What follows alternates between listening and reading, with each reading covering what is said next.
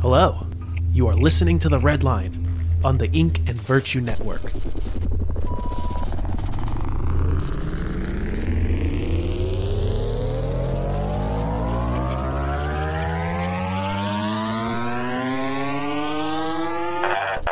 Episode 2. To Fill a Gun.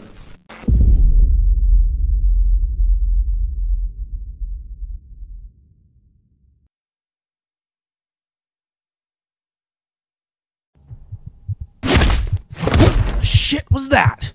You think you can just quit and I won't notice? I make to say something, but instead catch a fistful in the mouth.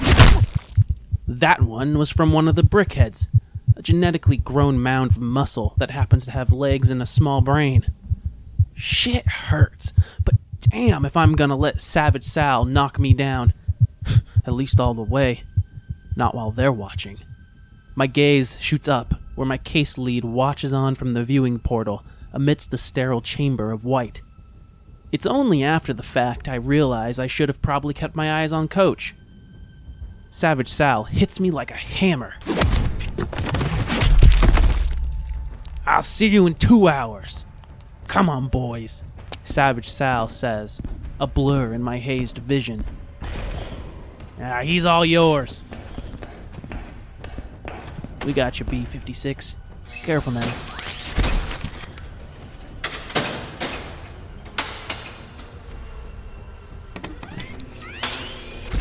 Gently in.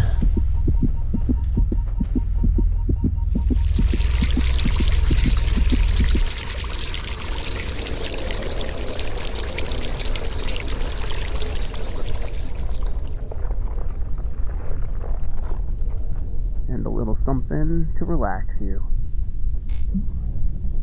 God, I hate this place. God, I hate it. Pull the plug. Just do it, I dare you.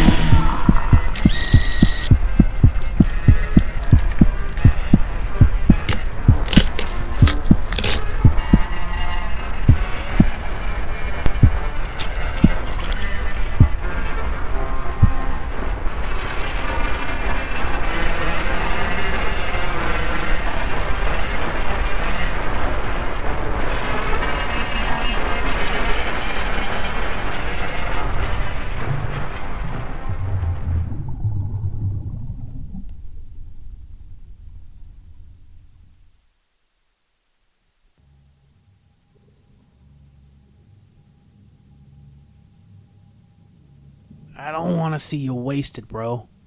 And I definitely want to see you free. My lip wrinkles, and a cynical scowl touches my face. Not a sign of the beating I had taken only a few hours prior on me. Gotta love the magic of a high-powered gene corp. Now look, there's still a chance, and the Chrome Dome fairy is also real. Savage Sal blinks flatly, the left side of his flabby face drooping from the ghoul's palsy.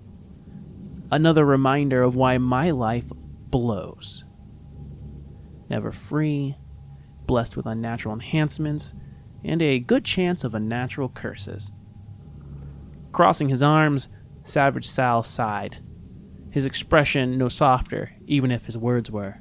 Look, I know it doesn't seem good, but if there's a chance, we have to try. What else are you gonna do? Get fat and sick like you? Because we were never meant to live. Maybe join a breeding program. My thoughts turned to a gun. I've always been fascinated by them. Weapons of liberation. The smallest weapon that keeps the predators at bay. I wonder what it must be like to hold one, to have one. Are they cold? What about after they're fired? the shape and feel of the barrel in my mouth. Cal! Cal! Are you paying attention? Yes. Sorry. I think there's some hive fluid in my ears still, I say, putting on a weak smile. Go on. I was saying that we can get the overall world champs title still. Uh-huh. But it's gonna come down to points, which means first place or second, with a fast time in your next 2 races. And, of course, you'll have to absolutely slay it at the world champs next month. And what would I have to place there, I ask, trying to avoid what would surely come after Savage Sal's madman planning. As it stands, third at least to be crowned world champ. But let's be safe and plan on first place, eh? It'll look better on the boss man anyways, he says, referring to none other than both of our owners, Verde Inc. Shit is chrome in the head. Doesn't even make sense. First place should be good enough. No one understands this point bull anyways. Savage Sal shrugs. And we were born. Shit doesn't need to make sense. We just need to understand the rules, which clearly state, win 3 consecutive world titles and your life debt will be considered paid in full. Great. So say it happens as you say. Then I have 2, and I only need to do the impossible one more time. I snigger, a nasty gleam in my eye. Did I take on a shitting defeatist? Now that's chromed up. Did you ever do it? The best the sport ever saw? What the hell makes you think Savage Sal shifts? The look on his face, worse than any beating he could ever give me. Hurt.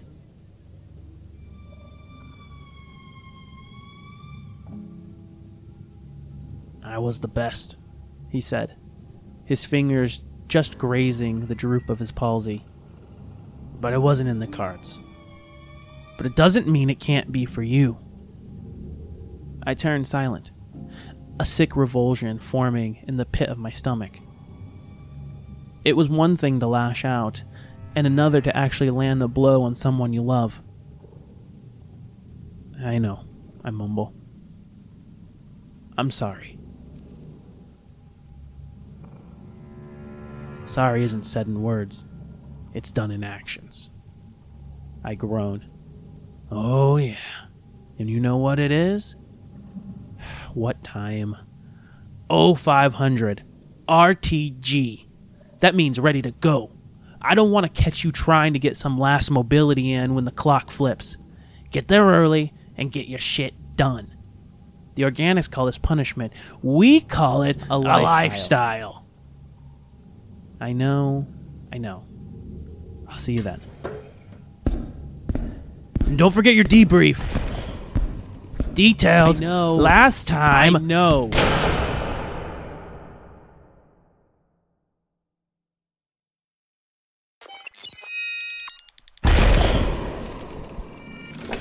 Welcome home, Cal.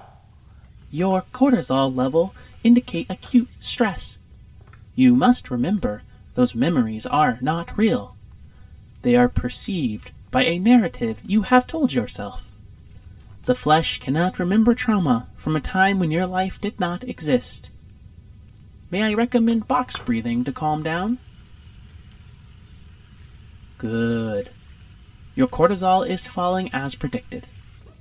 I have taken the liberty of lowering the altitude settings within the Verde allowance to 14,500 feet. Supper is prepping in the oven, and I'll be ready in approximately 95 minutes. You have received no mail today. Your social following has declined by 874 followers. You have 1 missed call and 1 voicemail. Uploading to your Neuralink now.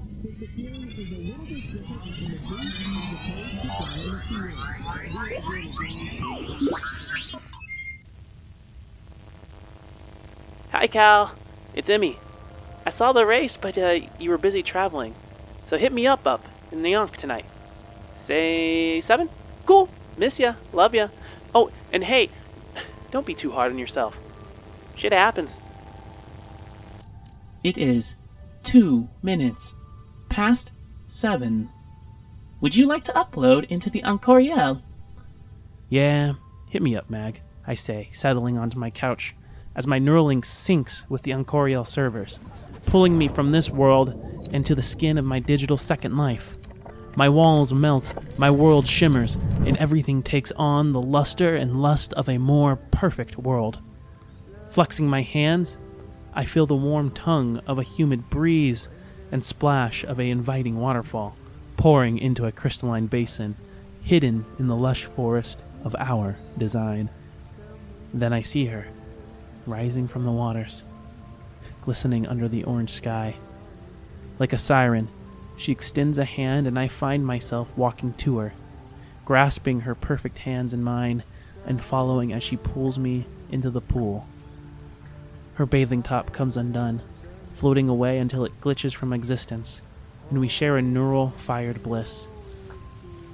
But the real bliss comes after, the kind where we laugh, play, dream, and talk. The kind of bliss that it is to be known. I'm gonna marry her one day.